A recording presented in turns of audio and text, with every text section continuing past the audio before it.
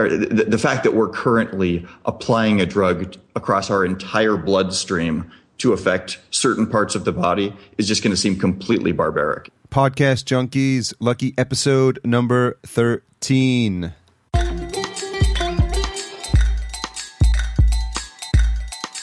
Hello, and welcome to the weekend, assuming you are in the States. And if you're not, and you're in a time zone ahead of me, then you have started the weekend already, which is awesome. So how's it going? I hope you guys are having a wonderful day. So today's guest came about from a connection through a mutual forum we're on called Dynamite Circle. You folks have heard me mention this, and you're going to hear me mention it in today's call again, so apologies for that. But Jesse Lawler, his nickname, by the way, you'll hear me reference it, is Jesse the Dominator Lawler. And I think it's a reference to how hard he works. He's got his own app development company, and why I was interested in him is because he started a podcast called Smart Drugs Smarts, and he's just fascinated by the topic of nootropics. For those of you who don't know what that is, that's brain enhancing supplements that are, for the most part, legal. And they're a very interesting topic, and I've read a lot on several other forums about their benefits. And there's a whole range of them, and they fall into different classes, and they all do different things. I myself have tried Piracetam, which is the main ingredient in a supplement called True Brain. I've also had really good results with Alpha Brain, which is created by the folks at Onnit, and I heard about that through the Joe Rogan podcast. So I'm a big fan of these, and along with Bulletproof Coffee, which I've tried as well and rave about, I think these all these nootropics or all these brain enhancements or enhancing substances, I think are a good thing, and for folks that need to get a lot done or focus and concentrate, I've found these to be invaluable. So I'm continuing to learn, and I'm really happy to have a podcast like Jesse's that can keep me up to date with things that are happening in that field. So I was happy to finally get him on to have a quick chat about what he's doing with the podcast, some of the challenges and surprises he's had with guests, and what he's got coming up in the coming weeks. So I felt like I had to have my A game when I'm talking about neurology and brain supplements and all that when I'm talking to Jesse, which is a good thing because you always want to feel like you are bringing your best when you're talking to your guests, and I always make it a point to do that when I'm talking to my guests, but I felt like especially with this topic and with Jesse, I was more acutely aware of that. So enjoy the conversation. So Jesse Lawler, thank you for coming on to Podcast Junkies. You're very welcome. Happy to be here. So for the folks listening, I repeat this ad nauseum. I'm in a couple of different masterminds, one of which is the Dynamite Circle, and Jesse and I are both part of that. And I myself have gotten a lot out of it, this interview notwithstanding, but I've gotten to meet a lot of cool people doing a lot of really interesting stuff, and that's how I got introduced to some of the things Jesse was doing, and with his Smart Drugs podcast, I just dove right in, and I today just finished up the last couple of episodes. So I thought you were going to say I just dove right in and I've taken all the drugs I could find. Yeah, that could be another route you could take, right? I do take. I've been taking True Brain, and I know you have. Oh yeah. So I know you had the folks from there on, and it's an interesting world. And I think one of your last talks with the guy who did the Siltep stack. Yeah, Abelard Lindsay. Abelard, yeah, he was talking about the I never know if I'm pronouncing this right, but the longevity. Yeah, I think it's longevity. It's a combination of, I guess, longevity, the word, and then city. But yeah, it kind of defies pronunciation. Okay. Yeah, so I was following that for a while, and then my head started to hurt because they started talking about the different combinations of drugs, the racetams, the nootropics, and I was like, I got to try that, but it's almost like a chicken or the egg. I'm like, I have to take the actual nootropics first so I can figure out what the hell these guys are talking about. Boy, there's a lot of truth to that. Yeah, people can really geek out in there, and I mean, I feel like any sort of subculture gets its own lingo and stuff like that. It's like if you talk to like wine snobs, they can just tell you things about wine that are so completely obscure that you're like, you can taste like the hickory from 6,000 molecules away, or I don't know, whatever it is. But I think people are like, it's like the people that work in the like these perfumeries or these fragrance houses. Apparently, they're like blessed with like these superpower olfactory nerves, and that's how they end up there, because they can apparently smell things that the majority of humans can't. And I guess it's the same thing. If you have that high sense of smell, then that's the work you're cut out for. Right. Although hopefully the same isn't true of nootropics, that it's only the people that are particularly attuned to the inner workings of their own brain that can benefit, because then it would be kind of like a self-licking ice cream cone. I had a feeling that this conversation was going to make my head hurt, so I guess that'll be the first of many Zen cones. You'll be yeah, right. Yeah. One hand clapping. One hand clapping. Yeah. So, when is this just kind of like a labor of love for you? I know you've got a background in technology and filmmaking and graphic design, and you've got your own app company as well. And so you've been heavily into the technology world for many years now. You've even won a couple of Webby Awards, I think, in the 90s for some work you did, right? Way back, The Webby Awards were very early. I'm not even sure if they have the Webby Awards anymore, but I think they do. Yeah, I think I remember. I haven't won recently, if that's any. But one thing that one thing that definitely stood out from when I was looking at your bio is you called yourself a technological do-it-yourselfer. And I'm wondering if that, along with your sense of curiosity, is what let you down this path to start to have an interest in and to start the podcast around smart drugs. Yeah, well, I mean, I've always really had an interest in brain stuff and to an extent psychology and just anything related to the way that we think and cognition and all that. And the podcast kind of came about really organically. Part of it was because of the Dynamite Circle and being involved with that group. And sort of, I got into that as a technologist, as a guy who has an app company. And I was working from my laptop, which was kind of what that whole thing is about, what that whole community is sort of based around, is the location independent work thing. But anyway, in the midst of, like, that group is heavily populated with all these marketing geeks, for lack of a better term. And, it's kind of like when you meet a bunch of people and you like the people and they're all doing this thing, or like, think of it like playing this sport that you don't know how to play. You want to like learn how to play and like, hey, look, I can play too, guys, and stuff like that. And so many of these people were doing really interesting things with marketing, and a lot of them had podcasts. And, I was not a marketing guy. I was not a podcast guy, but I do have kind of, I've always had an interest in some sort of creative output.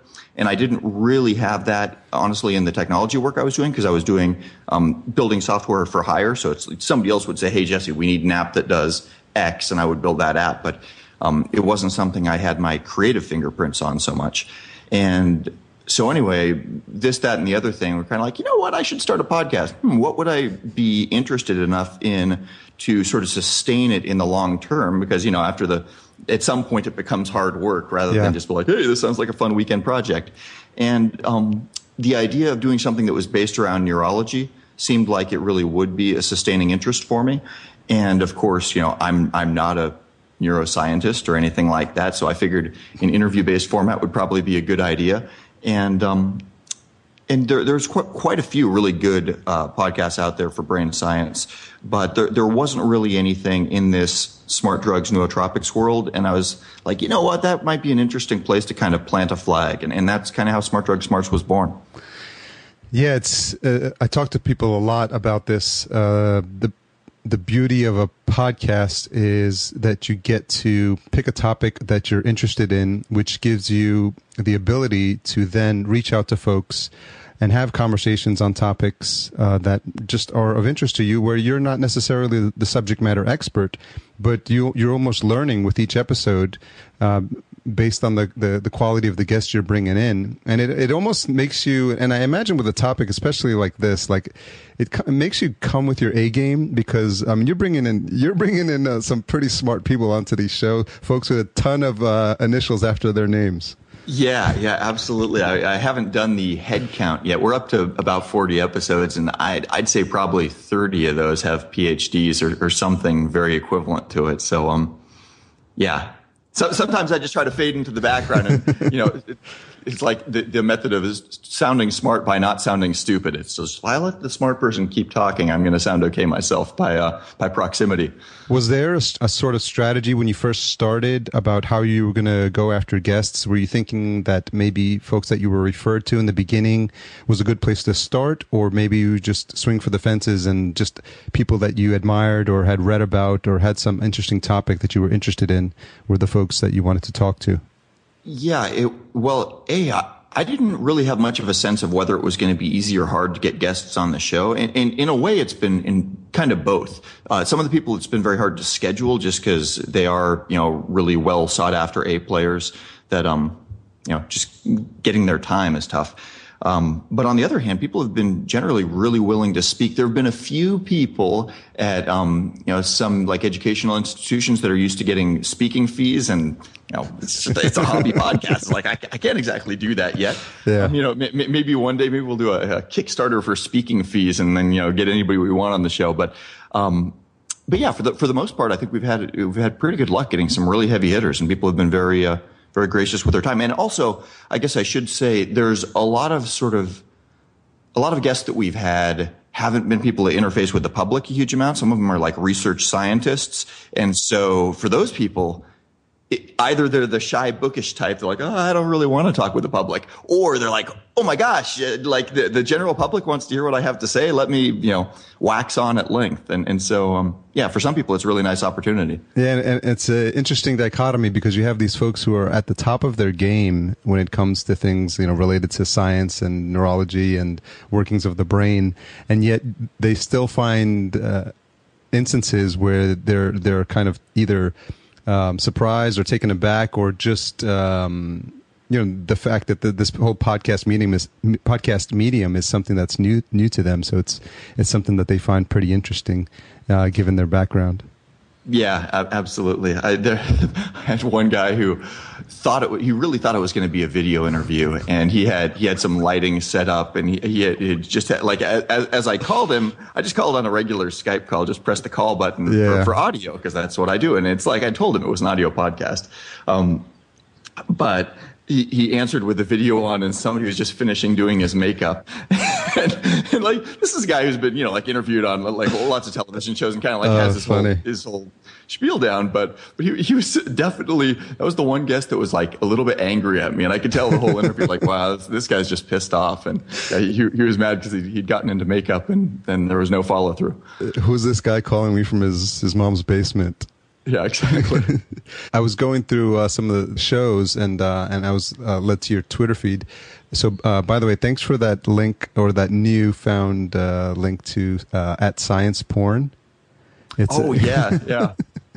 Yeah, I was just I just added that. Science Porn is a great Twitter feed. It was fantastic, and it's exactly what the name describe. Whatever the name is, that's exactly what it is. And for folks who want to geek out on that, I recommend you add that to your list of Twitters to follow, because fun stuff.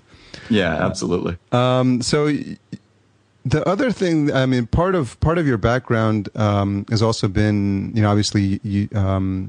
For the folks listening on the phone, you want to just let them know where you're calling from in today?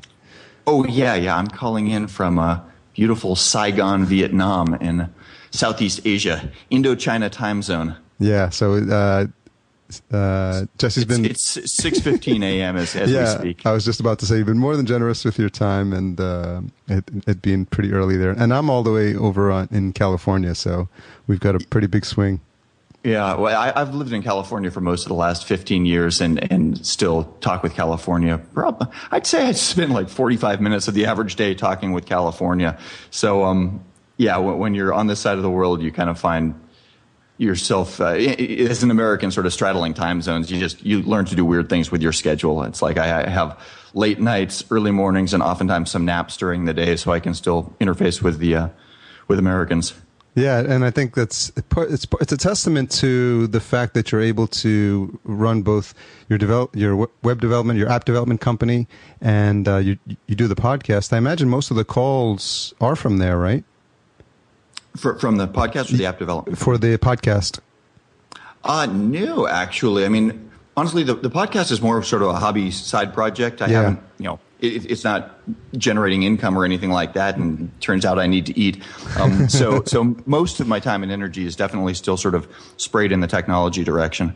But when you actually take the Skype calls, or when you do the Skype calls, are you doing them from there? Oh yeah. No, I do. I mean, I use Skype constantly. I use my cell phone so little. Like it's really weird. I don't know if this is true of other app developers. That mobile apps are. Again, how I earn my daily bread. But I find that I'm on my computer, my laptop, so much that I really only use my mobile device as a phone. Like, I use the apps on my phone far less than I think the average person. But it's like when you're coding apps, like, I use it to like test the apps that I'm working on, but not necessarily, using them. It's like I'm not checking my Twitter feed on my phone all the time or whatever. Yeah, it's funny how reliable it's been over the past couple of years in terms of Skype calls. I mean, it's just normal now that folks have conversations, and in our case, we're actually recording shows through the audio we're getting over a Skype connection. It's pretty fantastic. I don't know about you, but I find that the audio that I get on a Skype call is way better than when I call somebody and I get their cell phone. Yeah. Yeah, especially once you start doing international calls, it must get pretty sketchy. Yeah. By the way, I've got something I should tell your audience about you. I figured out what you're up to. You're calling a bunch of podcasters and interviewing them because you know that they've already figured out their whole audio thing, and you're going to have a nice microphone and a quiet environment, and there's no refrigerator hum in the background. And you're exploiting all of us who have already done the hard work. It's like when we call people who aren't podcasters, we've got to be like, okay, is your refrigerator turned off? Is there a cat fight that's going to break out within 3 feet of your head? And all that crap. Yeah, I'm sure you've had a bunch of those things happen. I've had one connection which was a bit sketchy, but I hadn't thought of that. But everyone that I'm calling, since I'm focusing on this this niche, is folks who, so far, everyone has had their podcast. It was initially meant for folks who love podcasts, and I would just have a variety of guests. But I think it's more fun to talk to people who are doing it and just doing it in a bunch of different niches, if you will, and just talking to a bunch of interesting people, because I think I just find it fascinating, the conversations that these people are having, just out of, probably out of just something that was born out of probably a desire to learn more about a topic, or just a curiosity into something that you just want to learn more and get to speak to interesting people. So as far as the people that you've been getting on the show, is there a specific type of guest that you've had more challenges with in terms of booking, or are people pretty open when you reach out to them? Let's see. That's an interesting question. I generally would say that the people that are sort of on the lecture circuit more, and that are generally interfacing with the public a little more, are actually harder to book. Because sometimes they'll have, well, you've got to talk with this person and this person before you can, get it worked into my schedule. It's like, it's kind of counterintuitive, but sometimes the guys who aren't getting the phone calls and the interview requests are the ones that are like, oh yeah, I'm ready next Tuesday. And it becomes a little bit easier. Unless people have a book tour going on. If they have a book tour going on, it's very easy to book them. They'll be all over your podcast. Yeah. Everyone likes a little free publicity, especially with an upcoming launch. Exactly. You're not starving for guests. You feel like in the next couple of weeks or next couple of months, you have still a whole list of people that you want to get on the show? Yeah, it turns out there's a lot going on in neuroscience these days, and that does not seem to be slowing down anytime soon. So, I mean, really just kind of going through, what used to be newspapers and is now, the websites and everything, RSS feeds devoted to this kind of stuff. There's a constant stream of like, ooh, that'd be interesting to find out about. And then it's just sort of a matter of, chasing down the people involved. And, the first 10 episodes or so, and people are like, well, wait, what's a podcast? Who are you? It's like, your website sucks, all these things that are completely true at the beginning.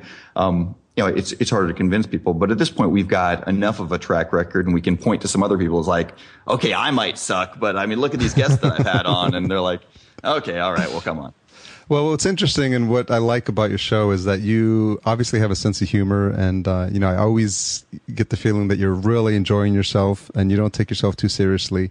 And especially those first couple episodes, you're like, well, I'm glad people are rating the show, and I'm glad people are listening, and it's really exciting, and I'm so happy to be doing this. And that enthusiasm, like of a little kid, like doing something for the first time, was coming through, which I thought was really cool, because I think that's what you listen for, and that's what adds personality to a show when someone's enthusiastic about what it is they're doing.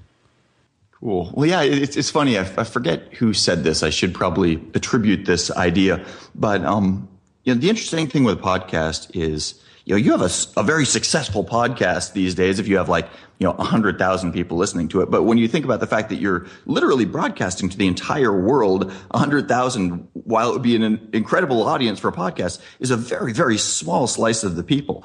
And so you kind of figure that like anybody's personality, whoever you are, you're going to probably click with, some marginal percent of people. And you just kind of need to put your own personality on your show, I think, and keep doing that thing. And some people are going to, turn on the Jesse Lawler podcast and like, I hate this guy. I can't stand him. Let's switch to the next thing. But, there's whatever that subset is, that, 0.03% of people that like my personality, if they find the show, because I keep doing it enough times, they're like, yeah, I'll keep listening to this guy. It's like, for whatever reason, he clicks with me. And I kind of feel like, just that simple numbers game is what makes podcasting so powerful. Yeah, it's what they call the long tail. The fact that if you niche out far enough, you're going to find like a small population of core listeners in this case who really vibe with what you're saying, and then just little by little the audience starts to grow. Mm-hmm. Yeah, I found that to be the case. And how do you feel? Do you see do you see the show getting more feedback as you continue on? And you said you're up to about 40 episodes, I believe, right? Is the feedback increasing from folks who are listening? Yeah, I'd say as far as like number of emails per week, and we got a speak pipe thing on the website. I mean, that has been sort of creeping up. I mean, there's a ton of things, like my list of things to do on Smart Drug Smarts that I know I really should do that I haven't done yet is quite long. I would like to get like a good autoresponder sequence and things like that when people, sign up. So there's, lots of, value bombs being dropped on them from other directions, and they have more of a reason to be active on the website rather than just listening to the podcast. And, there's a bunch of these like known best practices that I just really haven't had the time or attention to do yet. I'm just trying to kind of put out the audio version of the show once a week or so. I don't even remember what question I was answering there. No, just if the feedback was increasing as the popularity of the show increases. Yeah, I think the feedback is increasing. I feel like it probably would and could and probably should be increasing even more if I was putting a little bit more, full-time attention towards it, or even really part-time attention to it. It's it's kind of a nights and occasional weekends project at this point. What I noticed was I'm usually pretty good about understanding where I am in a podcast in terms of what episodes, but what I realized about yours is that you don't number your episodes. Oh, well, I apologize. You know what? I think I generally say the episode number in the very introduction line. In the introduction line, yeah, that's correct. Yeah, but I should get that on the website. Yeah, typically it's in like the title of the podcast, so it's like 001, 002, blah, blah, blah, and then when you get to 999, it's a nice problem to have that you'll have to. Yeah. Okay, that's going on the to-do list. I'm jotting notes here.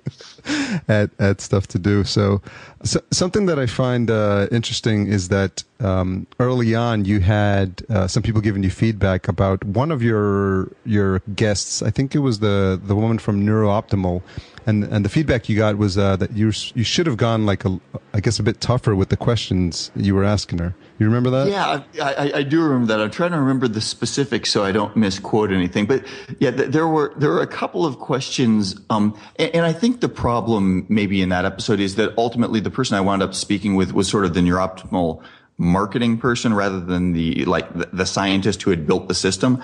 And so some of the answers from kind of a, how does this darn thing actually work? What they have is a, what's it called? A neurofeedback system. And there's several sort of subtypes of how neurofeedback works.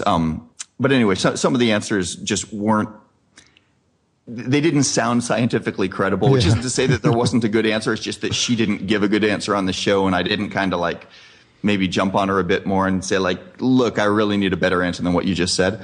And yeah, a couple of people jumped on that on the website and like, hey, Jesse, why'd you chicken out on actually asking a real question there? And I was like, hey, sorry, guys, this is only my 4th podcast. I don't know what the hell I'm doing yet.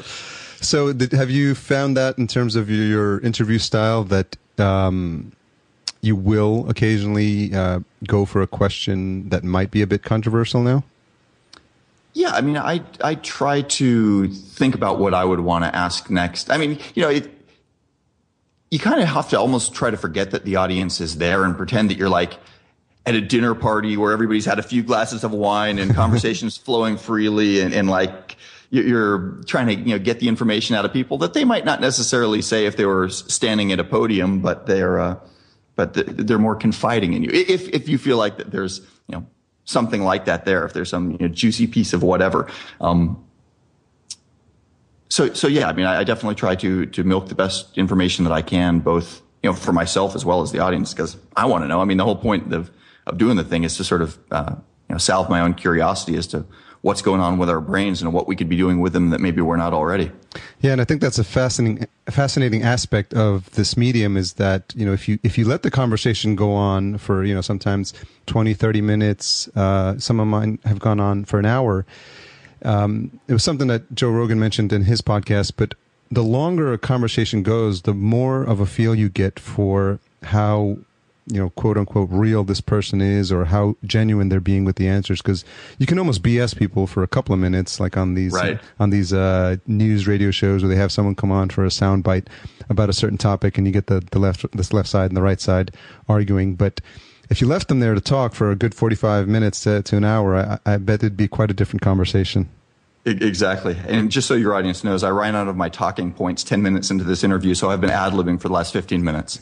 That's the whole point. I mean, I want people to feel like, they just ran into Jesse and Harry shooting the shit, talking, having a conversation. Totally. Oh, yeah. and we can use profanity on this show. Woohoo! Because that's what real people do. I mean, it's like, normal people talk like that. So I think we might have dropped a couple of SH bombs on Smart Drug Smarts, but it's just been pretty family friendly so far. Yeah, I haven't made a concerted effort to label it as explicit because I don't think anything has gone above and beyond. But I did have a couple of guests who were pretty liberal with their F-bombs. So nice. How much research are you doing now? Because I get the sense when I listen that you're coming into these conversations well prepared to at least get through a good chunk of the time with specific questions you have for them on the topic of the episode. And I'm just wondering how much of that time you put in prior to each show. Yeah, I mean, I try to, generally the interview is spawned from a particular article or a particular study that the guest has been somehow involved in. And so I'll always, read that article, read that study, and try to sort of read around the topic a little bit. So I'm, not coming at it from a complete dolt's perspective. And, there's always like little tidbits that you find that like, ooh, that's interesting. I wish they'd written more about that in the article, or I didn't understand that part of the study, because some scientific studies can be quite dense and sort of written in a fairly unapproachable manner for a layperson. So, I almost always have like sort of 5 or 10 question ideas or question stubs that, we can kind of go through in whatever order. I mean, there's never really a pre-formatted, sometimes people have asked me, Jesse, can you give me the exact question list and the exact question order? And, when people have asked, I've kind of done it, but I try to keep the conversation as much of a conversation as possible. If only so we can run down sort of side streets within the conversation that seem like they're going to be interesting or worthwhile. Yeah, because if you give them the question beforehand, they'll have had time to formulate, I think, what the answer they want to give that they want the audience to hear, which, if you ask them spontaneously, or you had off the cuff, or after a couple glasses of wine, the answer might be something different. Although, I kind of give these scientists a little bit of credit in that for them, it might be more that they really want to brush up on the minutia of their topic, which is like this super dense stuff. So it's like, think about, being the professor, the PhD, the whatever, that like with all the weight of responsibility of sounding like a smart person all the time. And you're going to be coming on this show where you're supposed to talk extemporaneously with some dude.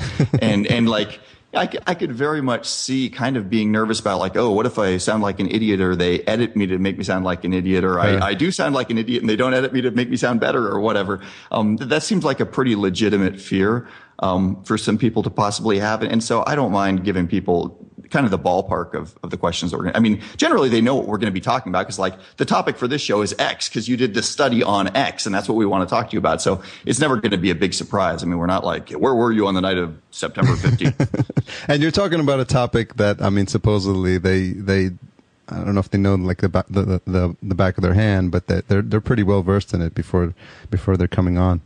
They ought to be, yeah.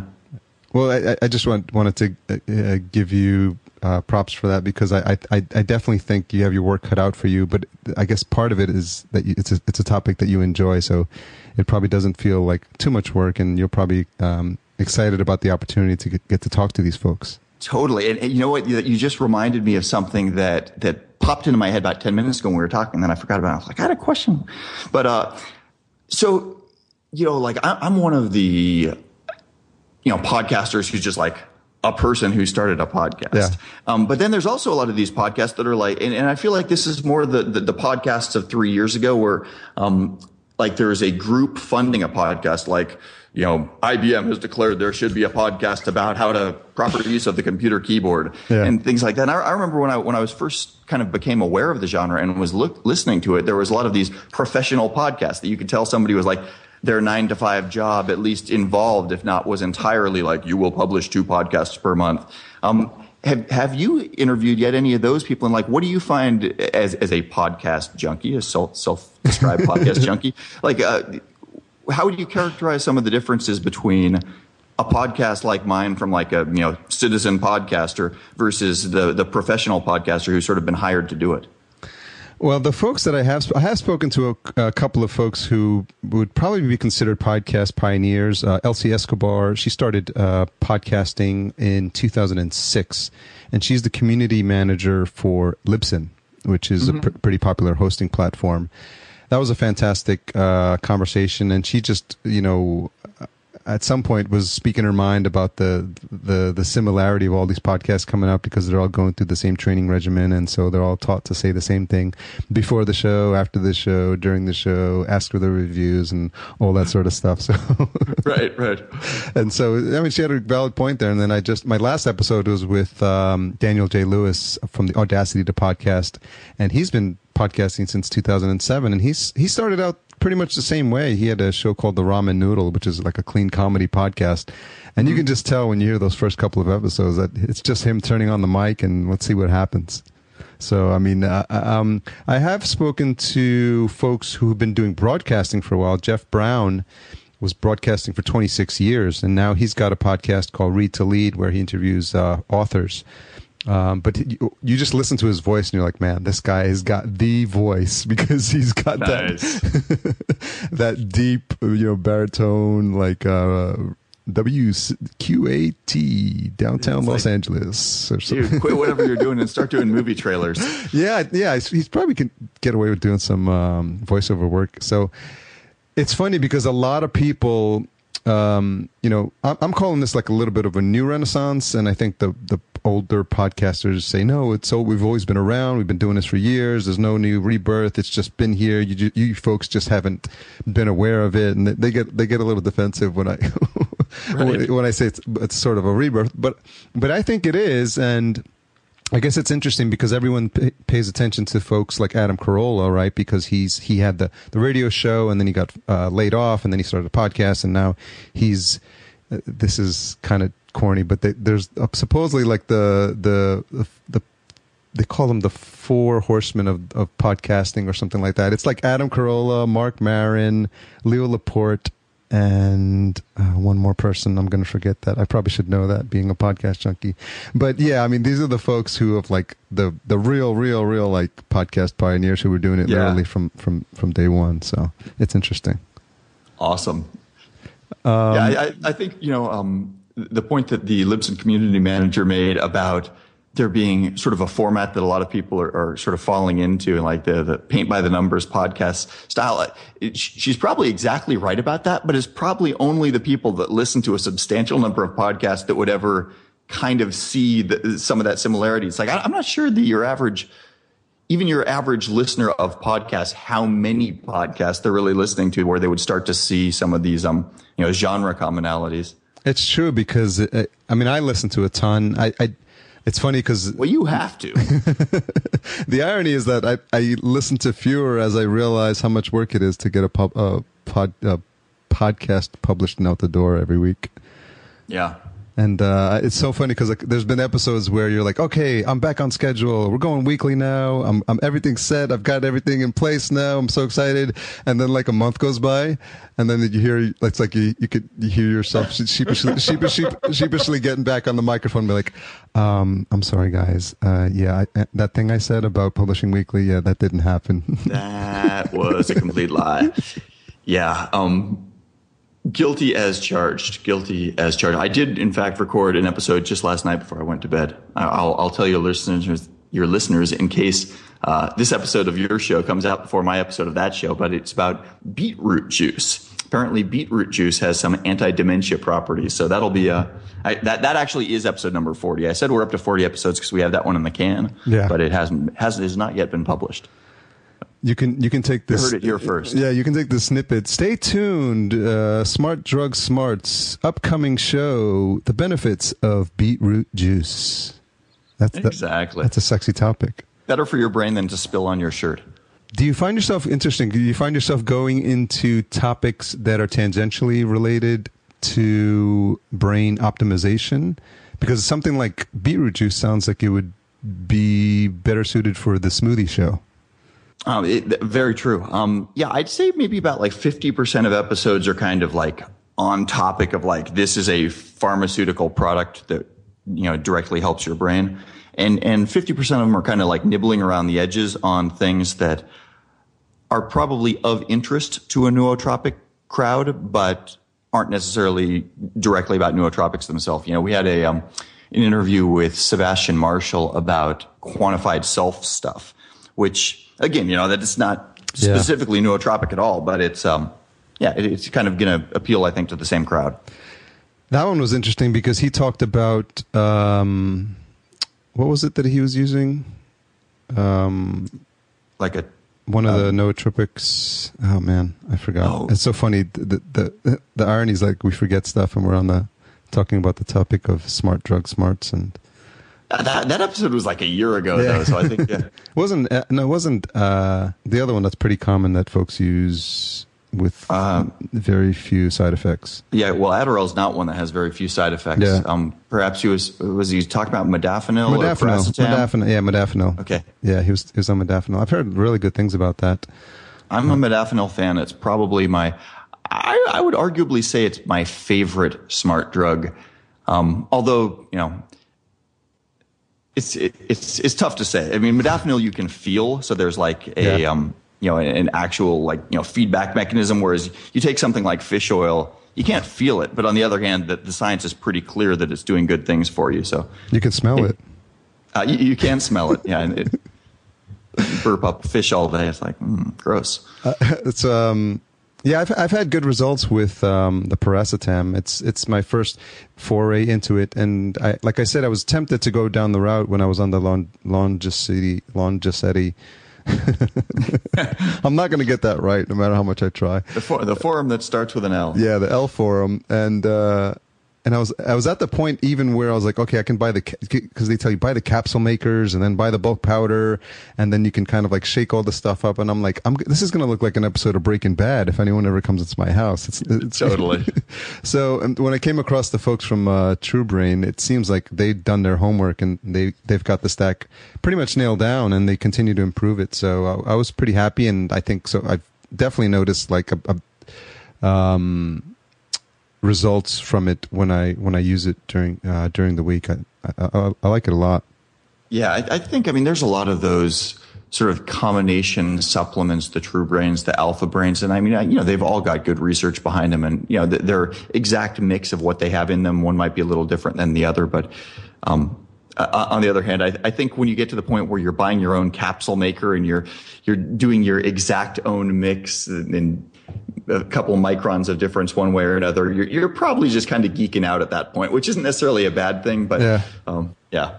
I think having so many folks in this space now doing, creating these pre-mixed stacks and creating these companies, I think it all bodes well for the nootropic movement, if you will, because I think it's making more people aware of them. It's kind of getting it out of like the closet of like this behind, closed doors. People are mixing these strange formulas to try to like experiment on their brain, and they're becoming just something you could just pick up. Alpha Brain on you can order Alpha Brain on Amazon. Yeah. And I think it's something that's definitely gaining a lot more public awareness and probably will continue to do so. And on the other hand, there's so many other, really interesting brain technologies, some of which are like, the wearable computing sort of stuff like transcranial direct current stimulation and things like that I wouldn't be surprised if in the next 10, 20 years, these start to really become more effective for people than smart drugs per se. I still, I have this idea, not my idea, but there's an idea that I very much agree with, which is that in the not terribly distant future, the ability to, or the fact that we're currently applying a drug across our entire bloodstream to affect certain parts of the body is just going to seem completely barbaric. It's going to be like, bleeding people because they had, bad humors in the 15th century and stuff like that. It's just going to be like, wait a minute. There was like a couple cells in a person's brain that needed to have this drug. So you dosed their entire bloodstream with this stuff. That's just ridiculous. That's what we do. That's an interesting perspective, because obviously we're taking advantage of the transportation system, right? The blood to transport it to the parts of the brain, if you will, in this example, that need it the most. But what you're envisioning is a time in the future where it's an exact application of the exact drug and the exact dose to the parts of the brain or other parts of the body if it's targeting something else, to tackle the specific issue that you're having a challenge with. Yeah, the way we do it now is like, okay, there's an escaped murder suspect and he fled to Canada. We know he's in Canada somewhere. It's like, okay, let's just genocide everybody in Canada. It's like, it sounds preposterous in any other context, but that's kind of what we do. Yeah, it's funny because the example you just gave was that of the bleeding, which was apparently well known and well received therapy back in the day. Can you believe it? Yeah, I think, the statistic is that until about, 1900, your chances of like being killed by your doctor rather than being helped by your doctor were substantially on the side of you will stay healthier if you avoid doctors your whole life. Don't see one, just keep away. Like doctors should be on the no list. And it's so just a little over 100 years that things have tipped in the favor of actually listening to a medical practitioner. Yeah, it seems like the pendulum has swung all the way where now it's like, ask your doctor if this is safe for you. And then you go ask your doctor and they're like, of course it's safe. Of course I'm going to prescribe this get this prescription medicine for you because that's what the rep who came into my office 10 minutes ago was pushing, and that's what I'm going to get the highest profit on. So that's, of course, what you're going to get. I wouldn't be quite as cynical as that. I think most people that go into medicine are really looking to do the absolute best they can for people. But on the other hand, I think the medical education system is highly funded by and sort of tilted towards teaching doctors how to prescribe things and what to prescribe, and keeping caught up on the literature of what sort of prescription medications are available. So, I don't think it's that doctors are being evil or duplicitous or trying to, there's so much to know. I mean, it's a ridiculously broad field. It's like, you could have the smartest 10 people in the world and they couldn't know everything about medicine. It's so dense and there's so much stuff that you need to specialize somewhere. And it's just that the medical education system, very much encourages the specialization of, pharmaceutical application. Yeah. And I think one of the comments that you made on your website was that, your anticipation of the social tide continuing to turn in the favor of neural enhancers. And so I think the benefit is going to be the benefit that it's providing to folks and their brains in this example is, I think, just inevitably going to outweigh the cost, and people are going to see that there is value in trying some of these. And I guess everyone's going to have to make their own decision of whether it works for them. Yeah, I mean, it's interesting. There's always these short-term, long-term trade-offs, whether it's a matter of hours and weeks or it's a matter of, weeks and years, whatever it is. I mean, is the, modafinil that I'm doing today going to have some sort of, detrimental effect 50 years from now? Nobody knows, because modafinil hasn't been around for 50 years. It's like they haven't done those studies. Yeah. And of course, we've got so many conflicting factors now where there's so many new things about the world and the world that we live in and the things that we're exposed to now and the way that people spend giant swaths of their time, that it's like we've got, 60 experiments running on every one of us simultaneously and reducing the noise from all those variables, all of which are new things. It's like, well, our generation of people is exposed to sitting at computers for 8 hours a day, and we're exposed to these new chemicals in the environment, and we're exposed to a diet where 70% of the average American's calories come from a combination of corn, wheat, and soy, and that's a new thing. And so there's all these simultaneous things going on, and being able to cut through the noise and say definitively, oh, this factor does this thing. Yeah. I mean, when you think about that, it's, it doesn't sound realistic, does it? No. And, you can't really, it's a combination of things. Obviously, it's the environment, it's what you're taking in, it's your diet, and it's what worked for one person and what turns out to be beneficial for one person to enhance their cognition. You could give that same stack to the person next to you and they might not feel anything, which is funny. Completely true. I mean, you mentioned piracetam. I've tried piracetam from a couple different sources on several times, and I've never felt it. And the data's there. It's supposed to be a good nootropic that some people can feel a subjective effect from, and it's supposed to be like a long-term neuroprotective agent. But for me, some people rave about piracetam. I'm like, I just never felt this stuff. For me, it's it could be fish oil, it could be placebo, it could be vitamin C. It's just not something that I feel at all. Now, it's sibling chemical, aniracetam, I definitely can feel, which is interesting. But there's just individual differences between all of us. And the whole, for the benefit of the listeners, the whole racetam family, and I don't know if it's solely piracetam, but that's actually one of the ones that's been in use for the longest period of time from a nootropic perspective. Yeah, piracetam is maybe the great granddaddy of the nootropics as far as how long it's been in use. There have been a lot of sort of spin-off chemicals. Yeah. I mean, they've got like probably 10 different racetams now, oxyracetam, and just weird stuff. It all sounds like a bunch of like things that kids would put on zit cream or whatever. but yeah, piracetam is probably 40, maybe 50 years in use, if I remember. Yeah. So it's got a decent track record, and so far, waiting to see if there's been any adverse effects. But I think to date, with that extended period of usage, so far everything we're hearing is that it's long-term use is okay. Yeah. I mean, everything is going to depend on, the amounts and frequency of application. But chances are, I'd say 99% of your listeners are putting something into their body on a daily basis that's far worse for them than paracetams. That's true. What the listeners should know also, if they haven't listened to the Smart Drug Smarts podcast, is that Jesse Lawler is willing to do whatever it takes to make sure that he's bringing you the most cutting edge information. Even if that means taking tons of paracetam on his own in a live on air experimentation.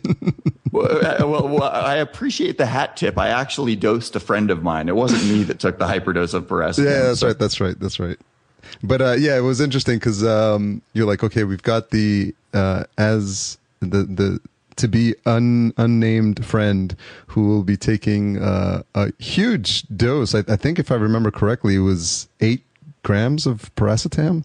Yeah, it was something huge. I'm trying to remember exactly how much it was, but yeah, it definitely qualified. I mean, it was still within the safety limits of what people said was, not people, what scientists had written was like the upper limit human threshold, but it was more than a reasonable dose. And with shockingly little consequences. To be completely upfront, you were wherever you were doing it. It was you weren't breaking any laws, from what I understand. Yeah, no, it was actually completely legal. I had another friend who, this is such a silly story. He ordered some modafinil, and for some reason, I can't remember the reason. It was kind of a reason that kind of made sense when he explained it, but not really. He thought that they were each 50 milligram capsules and that he wanted to try a 200 milligram dose, but they were 200 milligram capsules. And so he took an 800 milligram dose, which he'd never taken this stuff before.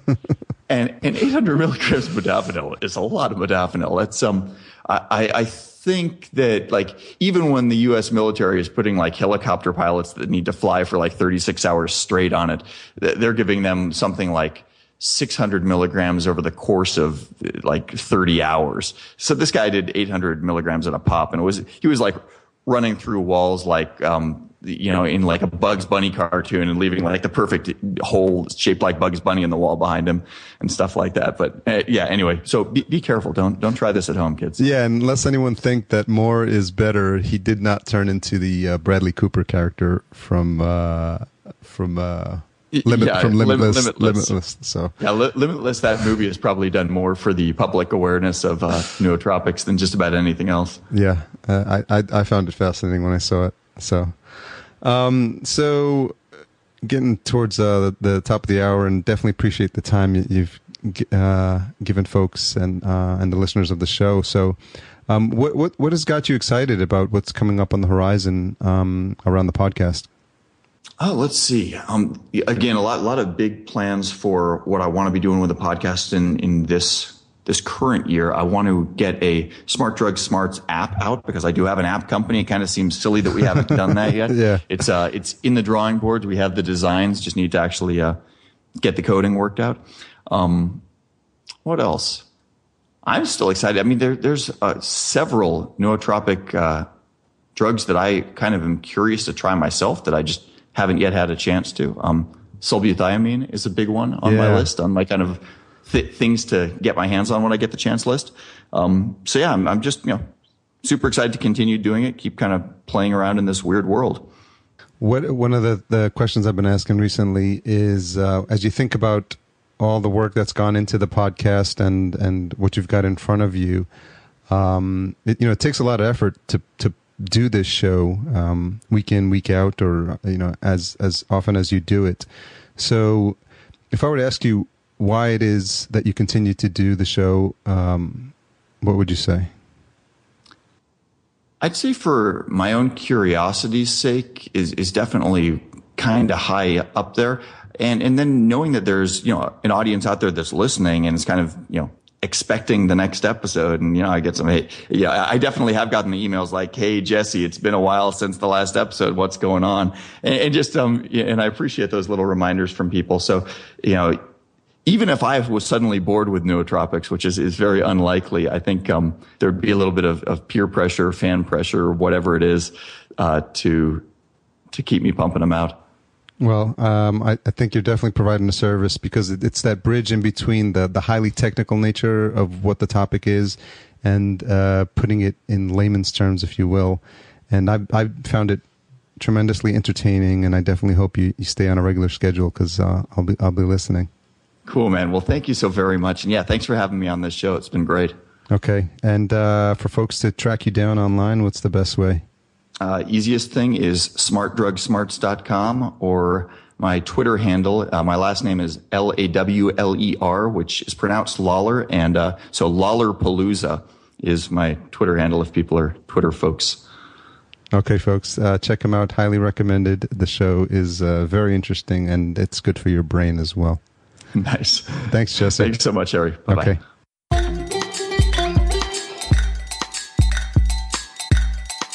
So thanks again to Jesse, who did us a big favor and got up extra early. I believe it was 6 o'clock in the morning when he was getting started in Vietnam, which I think is fantastic. It's also a testament to that mobile, location-independent entrepreneurial spirit that allows him to do that, to run his businesses from there. And I think it's freaking fantastic. Much as I anticipated, the interview was chock full of good information and some new things that you may not have heard of before. So I'll put those all in the show notes, podcastjunkies.com/13. And I just want to give a quick shout out to the folks who have been reviewing the podcast, some feedback that I've been getting on the Facebook group, via Twitter, even emails. So it's all very, very good feedback, and I'm really appreciative, guys. I know I sound like a broken record, but this is a labor of love. I love talking to these folks. I love lining up these interviews for you. I want to make them different, and I want to make the conversations stand out. So I can only do that with your feedback and letting me know what works, what doesn't, what bores you, what irks you, and all sorts of feedback like that. So keep it coming. It's very, very much appreciated. And I'll just continue hammering away at this. And again, if you've got suggestions for guests as well, folks you think I would vibe with and have a good conversation with, let me know. Shoot me an email, feedback@podcastjunkies.com. As always, you can give a rating and leave some comments in the show notes below if you're so inclined. And if you're interested in some productivity hacks that I've used to put together this podcast, check out the link on the website, or just go to podcastjunkies.com/8tools. Thanks again, guys. And no, we didn't forget this episode's song. I think we're trying to be a little more, I am trying to be a little more conscious of posting stuff without having the proper rights. So what I'm going to try this week is to tell you what the track is. It's Chad Van Galen. I hope I pronounced that right. And the track is called Frozen Paradise. And it's the track that George provided for this week. And it's really a great track. So what I'd ask you to do this episode is actually check it out in the show notes. There's a link. There's an embedded player there. So that keeps everything on the up and up. And you can comment on the track there as well. All right. Have a fantastic weekend or week or day or month or year. See you guys.